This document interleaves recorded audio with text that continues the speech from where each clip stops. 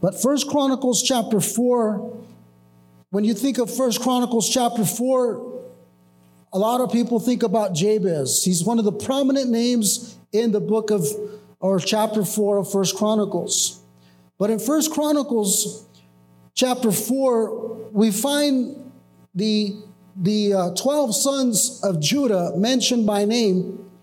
And then we come to the children, I believe, of Simeon. And every time you read a Bible name, or every time they named a baby, they always had a prophetical meaning or a picture of their future in mind. For example, Joshua, or Jesus, Savior of, he shall save his people from their sins.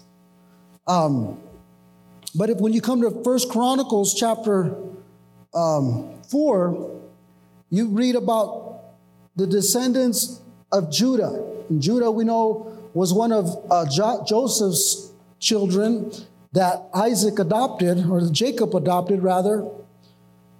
And Simeon, the Bible says in verse 24 of 1 Chronicles chapter 4, the sons of Simeon. Now, when you're reading the Bible and you read these names, there ain't nothing there. You just read right past it. But I believe God showed me something here. It says, the sons of Simeon were Nemiel. Hi, Nemiel. There's a good Bible name for your son right there. Jamin. Match that. Jarib, Zerah, and Shaul. And then verse 32, for the sake of time, it says, and their villages were Edom, Ain, Rimmon, Tochin, Ashan, 5 cities. And verse 33 says, and you can see how I skipped a lot to try to get to the meat of it. It says in verse 33, and all the villages that were around these cities, as far as Baal, these were their dwelling places. Notice, and this is what caught me. And they maintained their genealogy. Notice that. And they maintained their genealogy. Let me just give you the Hebrew. I'll give you my version. And they kept their families together. Notice, and they kept their homes together. And then the Bible says, Meshobab, Jamelech, and Joshua. Let's go on to verse 37 or 38, I think is up there. These mentioned by name, the reason why their names are mentioned in the Bible is because the Bible says these mentioned by name were leaders in their families, and their father's house, notice this, increased greatly. Notice it doesn't say their bank accounts. It doesn't say their portfolio. It doesn't say their education. It said their father's house increased greatly. How many of you guys want a father's home that increases greatly? How many of you guys want a home that increases greatly? So when you read these verses, then you go to Jabez, and Jabez says, oh Lord God, enlarge my territory, that your hand would be with me and that you would keep me. So what Jabez is praying is for this enlargement of sons and families. And notice these men mentioned by name were leaders in their family, and their father's house increased greatly. And then I love verse 39. This speaks to us today where we're at, by the way. So they went to the entrance of Gedor, as far as the east side of the valley, to seek pasture for their flocks. Notice, and they found rich, good pasture, and the land was broad. Notice that, quiet and peaceful. For some Hamites formerly lived there. In other words, the peaceful place, the prosperous place, the rich place, the place of good pasture is all because those who dwelt there before made it peaceful. Could you imagine the world that our children will inherit, where there's chaos and F the police and rioting in the streets? Do you think we're leaving anything peaceful behind? For some Hamites formerly lived there. The Hamites were a peaceful people. You know who the Hamites were? Now, if you go back all the way to Genesis, Hamites was Noah's son who Noah cursed. That's why theologians and crazy people have said the Hamites are cursed. Those are the black people. No, they're not cursed. The Bible says they were peaceful. The Hamites were the descendants of Noah who were black. If you've read your Bible and you got a historical background, you got to always go to the historical background of the Bible. I have the study Bibles that I use, and my wife recently bought me the Tony Evans study Bible. And he says there, the Hamites were dark-skinned people. I don't read it because I don't like the translation, but I read his comments, and they're rich. And I was thinking, when I read this verse, I was thinking about the atmosphere that Cello spoke about for Mother's Day. Notice the atmosphere that they left was peaceful, was prosperous. There was no fighting and infighting amongst brothers and relatives and children and families. You know, some of our own spiritual family we can stand closer to and stand with your own family, your own flesh and blood deserts you. Let's get on to my message. That was good, by the way. So they found rich, good pasture.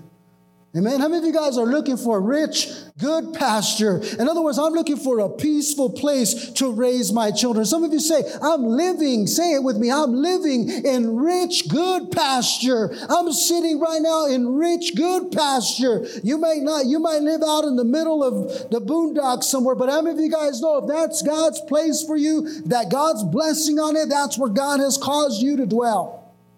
I will dwell there with my children. And notice, and they kept their genealogies and they maintained their family. I think that's one of the greatest battles today, is to keeping your family together. Is that right? Am I right or am I wrong? The struggle today is to could you imagine trying to keep the church together during COVID? Everybody's all over. And pastors are struggling to keep the church together and trying to implement new ways and strategies to disciple people. Well, everybody wants to be discipled by a pastor behind a screen.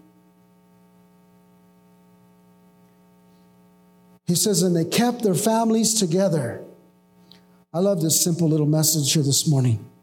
So now let's go on to first, why were genealogies important? Why is it important that the Bible says they kept their families together? Why is it important that all these names are mentioned in the Bible? I'm going to tell you in a minute.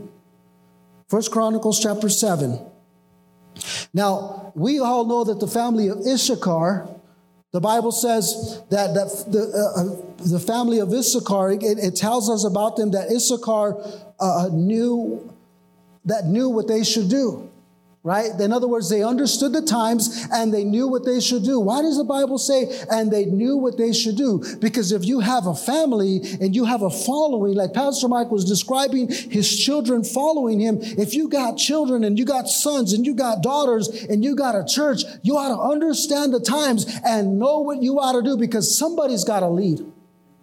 Somebody's got to lead, because we're going to leave a pasture for our families and for the future, and they have to know which direction to keep going when the world is throwing them all kinds of different roadmaps. So 1 Chronicles chapter 4, verse 7, why was it important for them to keep their families together? Now, it wasn't just so they could have a long list of names and, this is my family and that was my descendant and those are my ancestors and, this guy and that guy, and now they're wanting to do away with all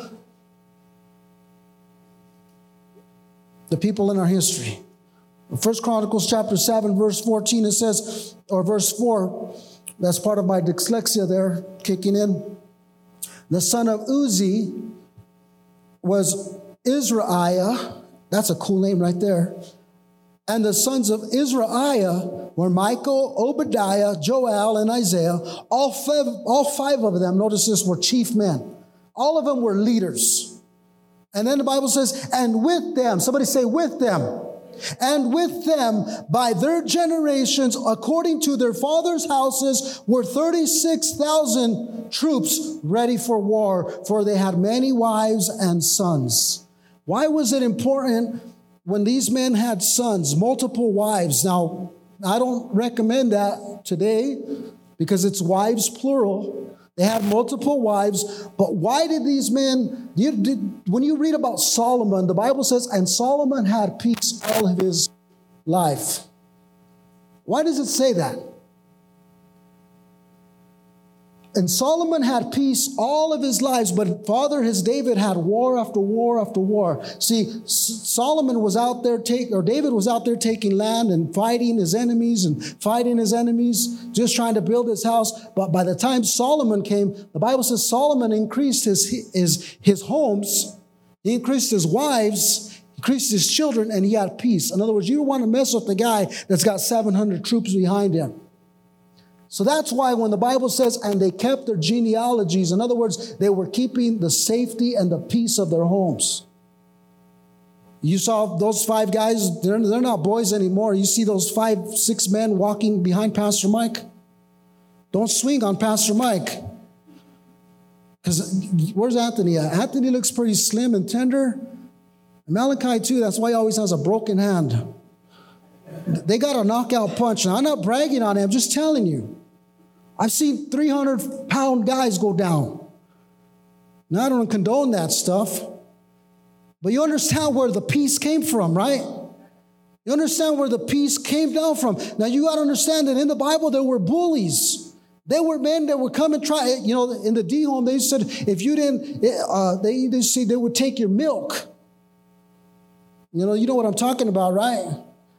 In the Bible days, there was men in armies that would come and they would try to take your possessions. They would come and try to take your houses.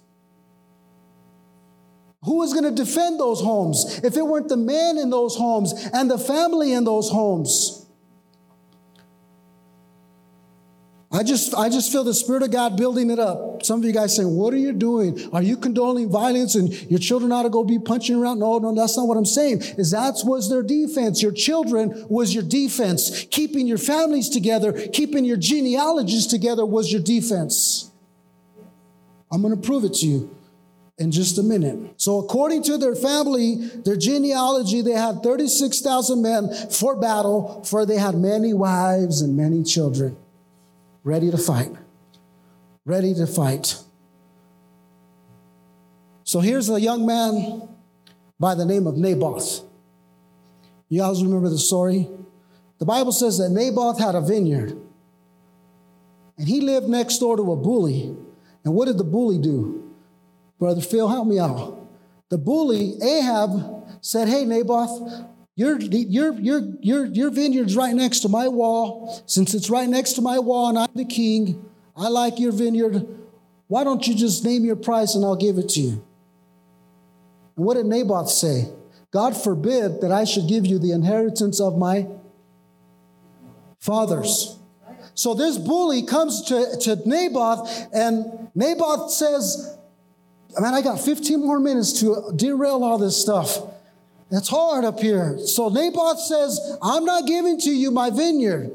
You ain't getting it. It's the inheritance of my fathers. Now, Naboth, if he had sons and he had daughters, and if he had increased his children would have said, you ain't taking what is ours. But since Naboth was a single guy, didn't have any sons, didn't have any daughters, what did Ahab do? Went and cried to his wife, and his wife took it from him.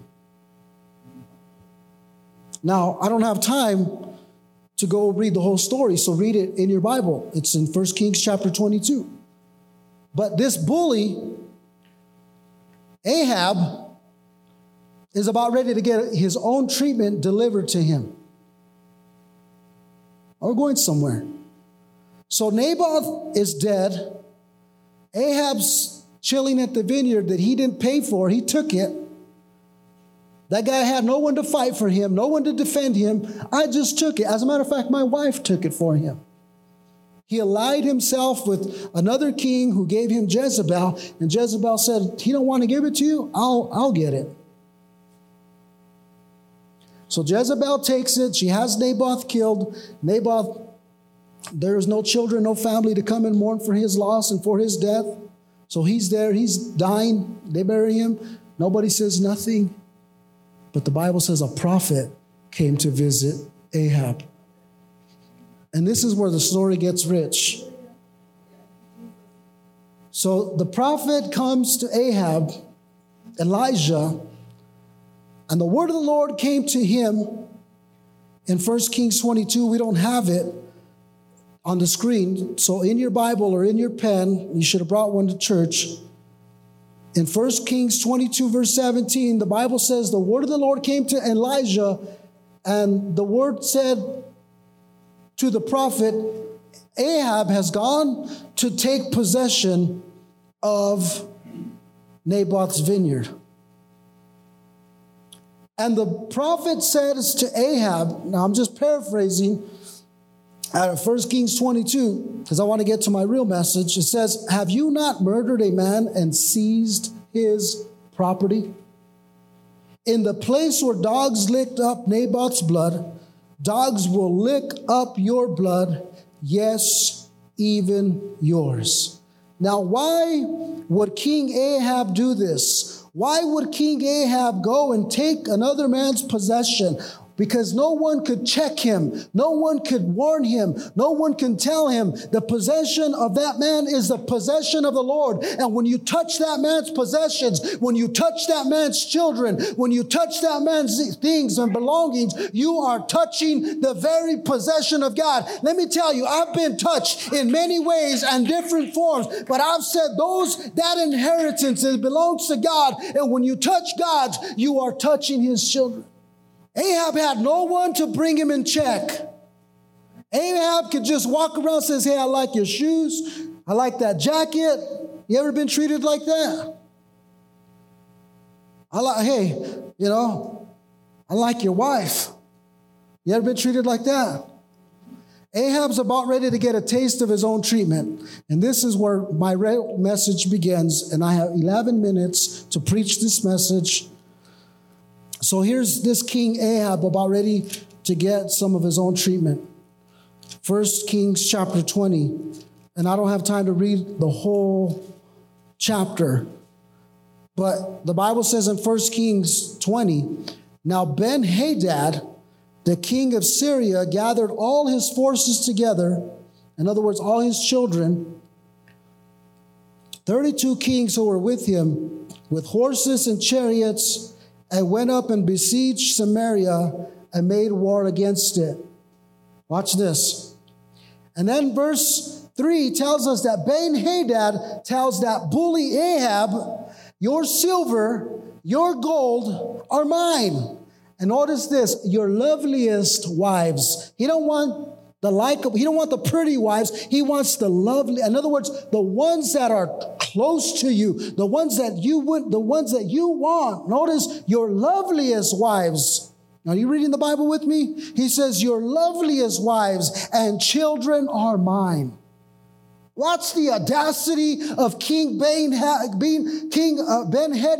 comes to King Ahab and says, your loveliest wives, your children, and your silver are mine. This guy's getting some of his own treatment. Where did he learn that from? Where did King Ahab learn to go and take possession of Naboth's vineyard? See, someone had already tried it with him. King Ben-Hadad comes and tells Ahab, your best possessions are mine. Your loveliest wives are mine. Man, I only got one wife to protect. Can you imagine multiple? Well, which one do I give? This guy's thinking about it. I mean, you got one wife. It's like, wait a minute. But this guy had multiple wives. Oh, well, I guess you could take those 3. I don't have children with them yet. Well, could you imagine? Got one wife, and man, it got to fight for her. Your silver and your gold are mine. Some of us, we'd be like holding on to our silver and gold first before.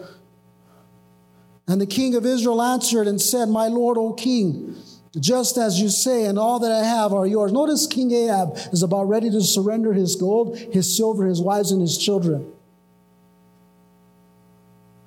So Ben-Hadad says, notice, but I will send my servants to you tomorrow about this time, and they shall search your house and the houses of your servants, and it shall be that whatever is pleasant, notice this, they don't want whatever's his. The Bible says it's specific, whatever is pleasant in your eyes. In other words, what you value, he's going to come and bully you for it and try to take it from you. Now, if you haven't been valuing it, if you've taken your eyes off of it, you better put your eyes back on it because somebody else has got their eyes on it. I'm just going to leave it right there. The Bible says, Jensen Franklin said, you're living on acres of diamonds. You're sitting on acres of diamonds and you'll sell it and you'll give up that field and someone else will come and plow that same field, love on that same lady, provide for that, and then the acres of diamonds will be right there. So this guy's coming after what's pleasant to King Ahab's eyes. Now, he had Jezebel. You said, well, you could have her, but not her. I mean, this guy's had many wives to choose from to give up. But then the Bible says, verse 7, so the king of Israel called all the elders of the land and said, notice, please, and see how this man seeks trouble. For he sent for my wives, my children, and my silver and my gold, and I did not deny him. Notice that.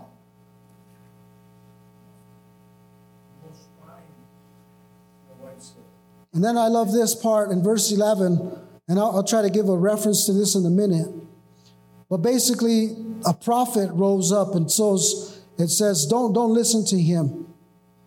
A prophet rose, and this is probably Elisha. He says, don't listen to him.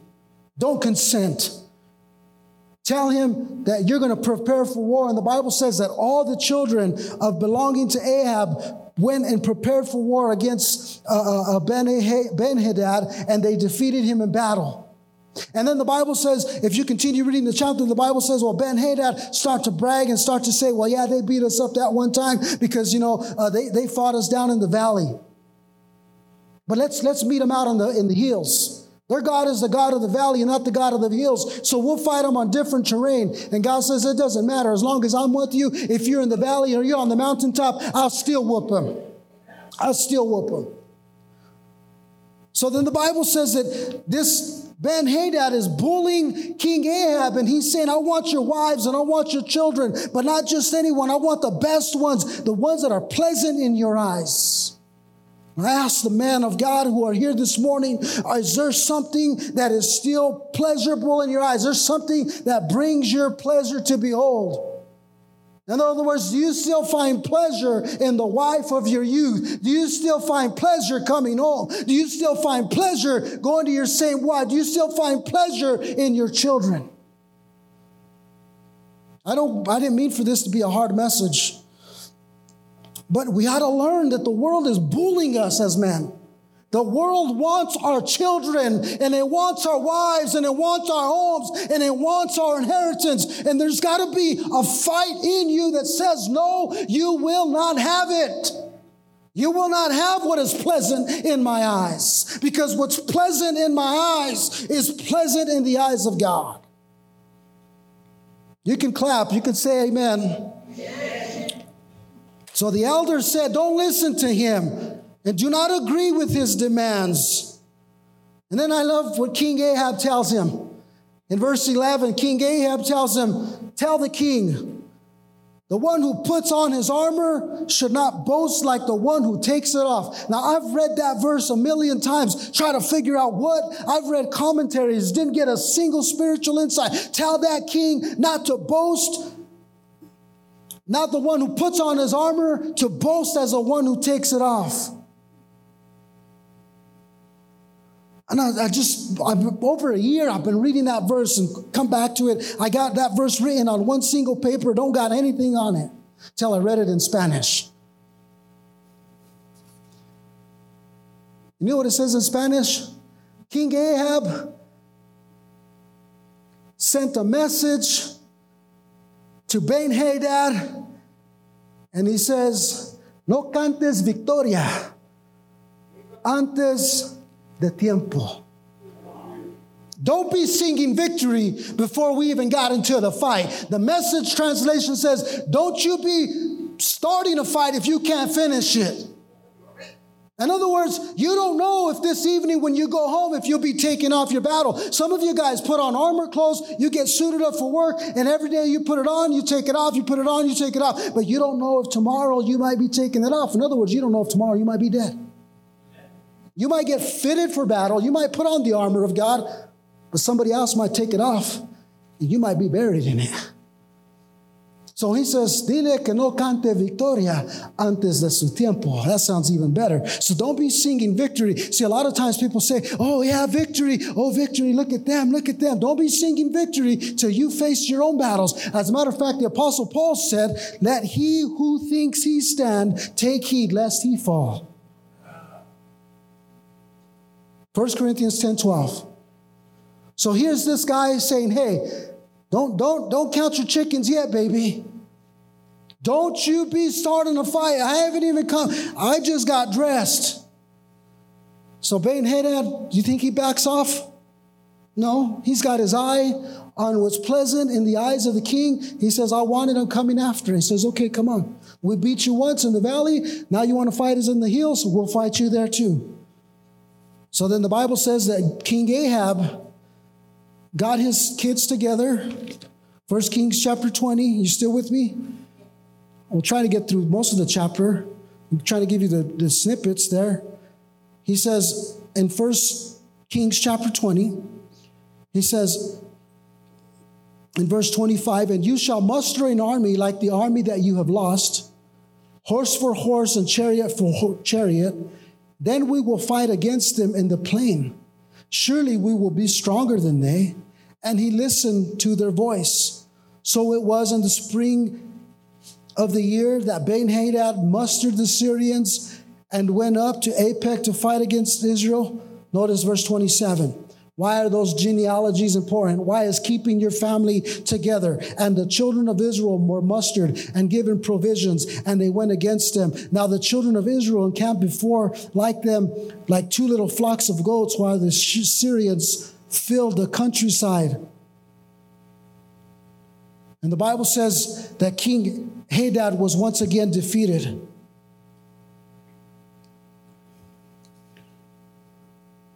And I wonder how many men here this morning, under the sound of my voice, say, man, the battle's too great. Keeping my family together is just challenging. I tell you as pastors, if we're having a hard time keeping our children in the faith and keeping them to serving God and keeping them from temptation, I could just imagine the church. And there's been hell unleashed on the church and on our children like never before. And you are up against a fight for an enemy that is coveting what is pleasant in your eyes. So King Ahab he hasn't got a taste of this treatment yet. So he's there thinking, oh my God, how am I going to fight this battle? How am I going to overcome this enemy? Who am I going to get to go fight against them? And he had family. He had children. He didn't have to worry. Like Naboth didn't have no one to stand up for his defenses. So the Bible says that the prophet came and visited Ahab. He says, how will I fight against this vast army? He says, do you see this vast army? The prophet said to him, oh, thank God for the prophet. How many of you guys know the prophet brought an encouraging word to him? He wanted to know, how am I going to overcome this? How am I going to keep my wife and children from this guy who's coming after them? And here's the title of my message. King Ahab's, he's feeling discouraged. He's feeling defeated. The enemy's knocking at the door. And he says, I'm coming for your wives and I'm coming for your children. I'm coming for your possession. And he could just hear the knock of the enemy. They didn't have battering rams at that time. So they didn't have any watchmen. But Ben-Hadad sending his messengers. His messengers are directly going to the king and they're getting closer and closer. And Ben-Hadad, follow me now. King Ahab, see, what am I going to do? Who am I going to send to fight this guy? And then the prophet says, so Ahab said, Suddenly a prophet approached Ahab, verse 13, king of Israel, saying, thus says the Lord, have you seen all this great multitude? Notice, the man, look at this multitude, this big army. Behold, I will deliver it into your hand today, and you shall know that I am the Lord. And so Ahab said, by whom? And he said, thus says the Lord, by the young leaders of the provinces. Then he said, who will set the battle in order? And he answered, you will. The title of my message is, you will. See, it's always who will lead. Who will lead the next generation? Who will lead into the battle? The Bible says that we do not fight against flesh and blood. Who will lead the battle? And King Ahab's thinking, oh my God, who's going to lead this battle? Who's going to go up against this troop? And the prophet says, you will. Turn to your neighbor, says, you will. You will lead the next generation. You will lead. You will be the first one that will answer the call to fight against this enemy. But who will do this? Asked Ahab. The prophet replied, this is what the Lord says. The junior officers under the providential commanders will do it. And who will start the battle? He asked. And the prophet answered, you will. You will. How many of you men can say, I'll lead first. I'll fight the spiritual warfare first. See, it's one thing to have our wives fight the spiritual warfare. But the men, we must fight our spiritual warfare. Some of our wives, we want subservient, obedient husband. We're not all perfect. But how many of you guys know that every one of us needs to restore the fight for our families? Every day, you don't know how many nights and how many days I got to stir in my spirit the fight for my family, the fight for my children, the fight for my wife. Oh yeah, so the enemy will come beholding that which is most precious to you. It says, I want it, but you got to tell the enemy, you cannot have it, and I will lead the charge. Amen. How many battle fighters do we have here this morning? I know you could have done a better job preaching this message. I love that leader, Nehemiah. The Bible says that Nehemiah heard the cry of the city. The walls were falling down. And the Bible says that Nehemiah says, and I looked and I rose up and I said to the nobles and to the rulers and to the rest of them, remember the Lord, notice which is terrible, and fight for your brethren, fight for your sons, fight for your daughters, and fight for your wives, and fight for your household. Let me tell you, men of God, fight for your children, fight for your homes, fight for your wife. Man, it's a fight. As my wife gets older and older, she gets finer and finer. Come on, come on. Woo. The other day she said something to me and it offended me. She's trying to pluck nose hairs out of my nose. I thought, man, you should just leave him there because then no one will look at me. They'll be like, well, he's got hair, But let me tell you, in all seriousness, what's pleasant in your eyes. And I wonder, do we go to work and do we go about our lives and say, my children are pleasant in my eyes. My wife is still pleasant in my eyes. My family, my ministry, my calling is still pleasant in my eyes. And there's bullies out there saying, we want your gold. We want your silver.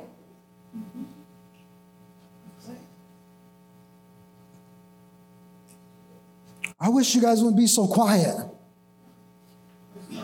I don't know why God gives me these messages. And so, who did you listen to? I didn't listen to nobody. To Jesus. I listen to pastors. Sometimes I'm thinking people are weary and they need a word from God. Men have their eyes somewhere else. And women have their eyes somewhere else. And our children have our eyes somewhere else. And this morning I said, put your eyes back on the one who beheld you. I've been distracted as a pastor. Taking my eyes off of the path and off the chart of God.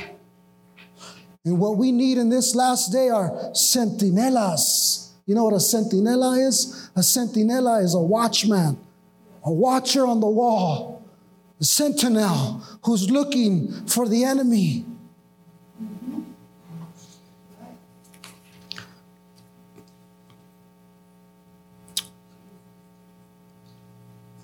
I was ministering to some pastors from Mexico and one from Chile on Facebook or Zoom. They wanted me to participate with them, so I joined them. And I shared that espantapájaro message with them. And it made sense to them because a lot of them plant vineyards and harvest corn. And then one of the pastors gave me an illustration that I want to close this story with. Because how many of you guys thinking, who will fight the battle? We can't rely on other people to lead the battle for our homes. We got to fight the battle for ourselves. And in Roman legion history, those of you guys that have studied the art of war, read books on the art of war, the Romans had battle formations. You guys have seen the movies, right? Men fighting with spears and shields, going out with helmets. But there was a Roman formation, a fight that was both defensive and offensive. The formations and the troop would line up in what they would call a phalanx formation. You've seen the troops, right? Shoulder to shoulder, spear to spear, and all their swords and their spears facing in one direction. Now the Romans developed this formation during the Camillian era. The Camillian term of warfare or formation comes from a man by the name of Marcus Furius Camillus, or Marcus, who said, well, we're being defeated by the enemy because when we go out to battle, everybody's scattered. So they began to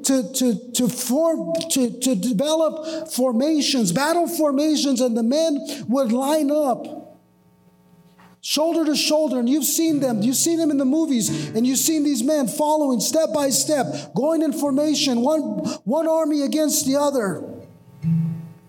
And there was usually different fronts. The first front, the first formation of the Roman soldiers was known as the hastati.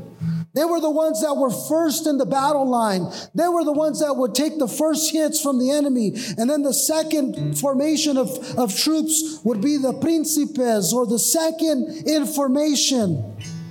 But the wealthiest and the most equipped, those that could afford the best of the best equipment, were called the triarii, and they were the third on the formation of the battle line. When the first formation and the second formation were defeated and they could not overcome the battle, the Roman soldiers would say, it has come to the triarii.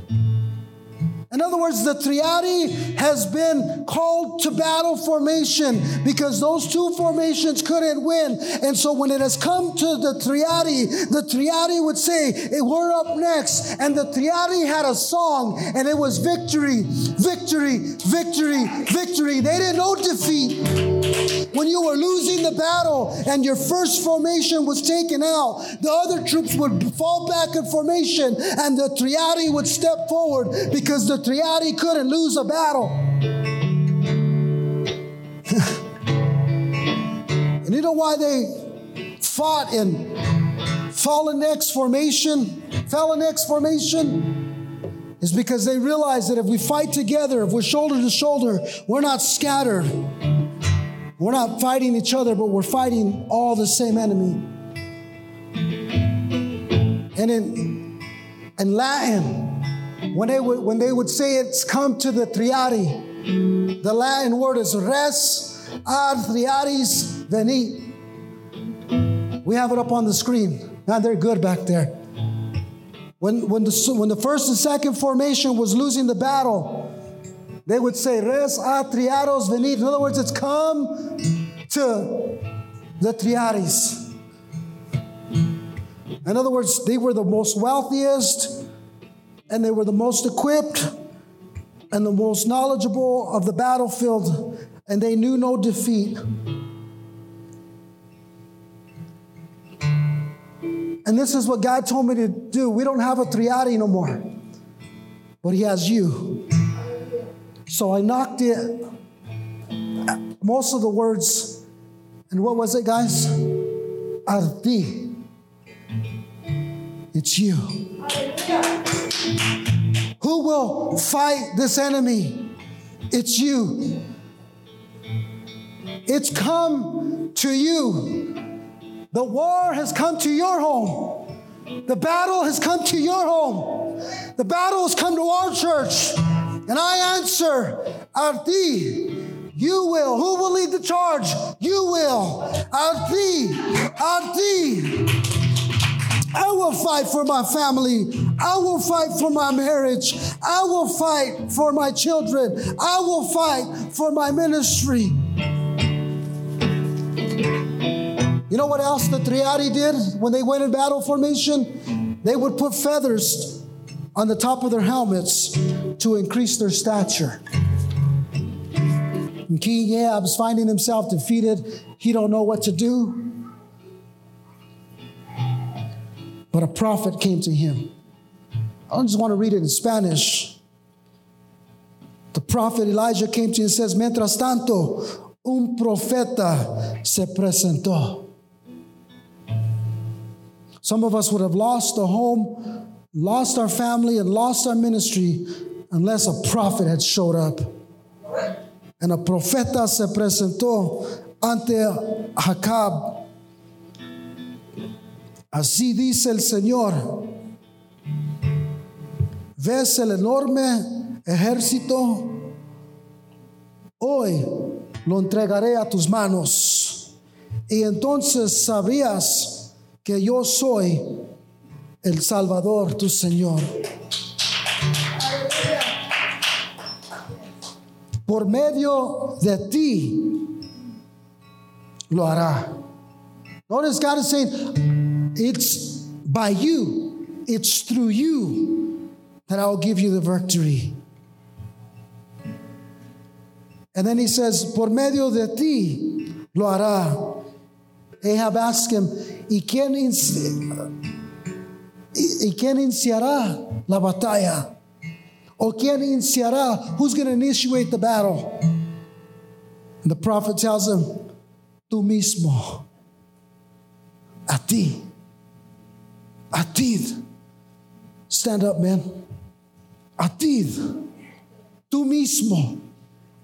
Tú mismo. And this is what God said, told me to tell the men. You will win the battle yourself, or you will lose the battle yourself. Ardid. Tú mismo. Happy Father's Day. Father, in the name of Jesus, I pray for a stirring in our hearts of our men. Lord, I know that men are weary. Lord, I know that men, Lord God, feel discouraged. But we thank you, God, that you're the great encourager. I thank you, God, that you are the one who speaks to us. You are the one who brought us here this morning. And so, Lord God, it is by you that we will wage this war against the enemy. And so, Lord God, I pray that you would anoint my brothers. Lord, I pray that you would fill them with your spirit.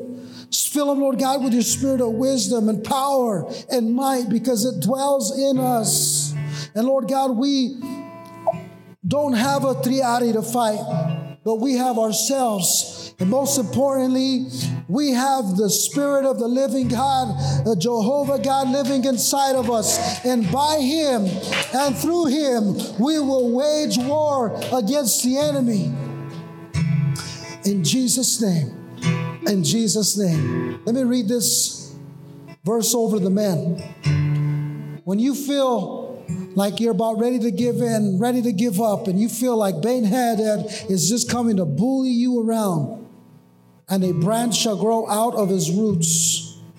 Now, this is prophetic about Jesus. But the Spirit of Jesus rests on us. And the Bible says in verse 2, the Spirit of the Lord shall rest on him. Pray that over you right now. The Spirit of the Lord rests on me. The Spirit of wisdom rests on me. Say it, man. The Spirit of wisdom rests on me. The Spirit of understanding rests on me. The Spirit of counsel rests on me. The Spirit of might rests on me. The Spirit of knowledge and the fear of the Lord rest on me. Rest on me. Rest on me. In Jesus' name. If there were ever a time that we needed to fight for our family and stand for our family, it is now. I'm just being obedient, just delivering it as I received it. How many of you guys feel like there's been a Ben Hadad harassing your home and your family? Maybe even a Jezebel. See, Ahab didn't have the guts to go and take Naboth's property, but his wife did. And God says, you want to play that game? Let's see when I send an army knocking on your door to take what's valuable to you. See how you like it. Preservation of our families and our ministry. And not for preservation's sake. Because sometimes we want to preserve. And God says, will you just trust me to keep you? Will you just trust me to keep you? If you're a man here this morning, you're a father, maybe a father-to-be, and God spoke to you this morning, just be obedient to God. There's an anointing here for our men. We got to admit that we're weary. We don't always feel like the warrior type. Sometimes we're wearied warriors. You ever heard of wounded warriors? Some of you guys got battle scars. We got battle scars as pastors, as men. And, we like to show, our strength. But some of us have had wounds.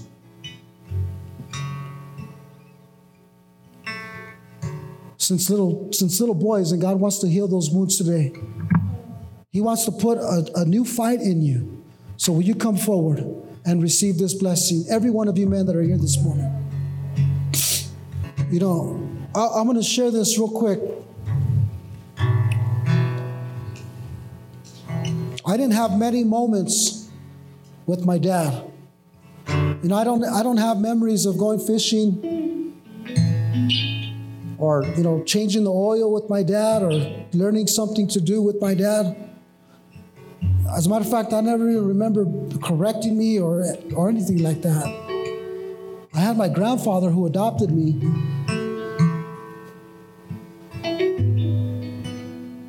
But one of the most vivid things that I remember as a child, probably 5 or 6 years old, of my dad, my biological dad, who my children, my sons haven't even met. They've never met him physically.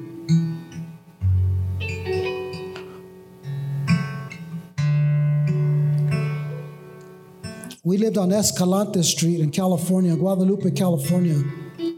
It's where my mom was raised as a teenager when they left Santa Fe. And I had an older sister, my only biological sister. She knew my dad's parents, and she knew my dad. She was older than me. She would go visit them all the time. They lived around the corner from my mom's parents, who I was being raised with. I don't think I've ever shared this in church before. And I would go visit my grandpa Antonio and my grandma Celia, who was wheelchair ridden. She was very light-skinned, blue eyes, Spanish lady. And I remember just always going over there, and they were always so kind and loving to me. And I remember one day I went, it was a little bit unusual. It was a little bit strange. Because when I walked in, I'd seen someone I've never met before. And my grandparents, they spoke Spanish, and I want to believe my first language was Spanish. And my grandmother and my grandfather asked me, ¿Sabes quién es ese hombre?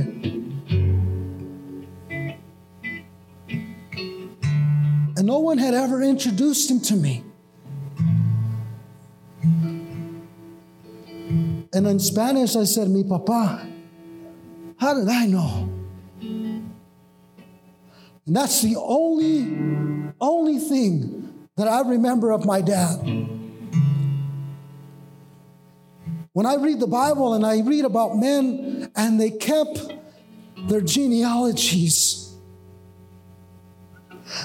See, some of us can give birth to children and walk away from them like my dad did from me, and didn't raise me and didn't give me his name. But we are going to be men who keep, and they kept their genealogies. They kept their families. They kept their church together. That's what I want. Man, this has been a long sermon, long message. Let's raise your hand. And Lord, we know you are our Father.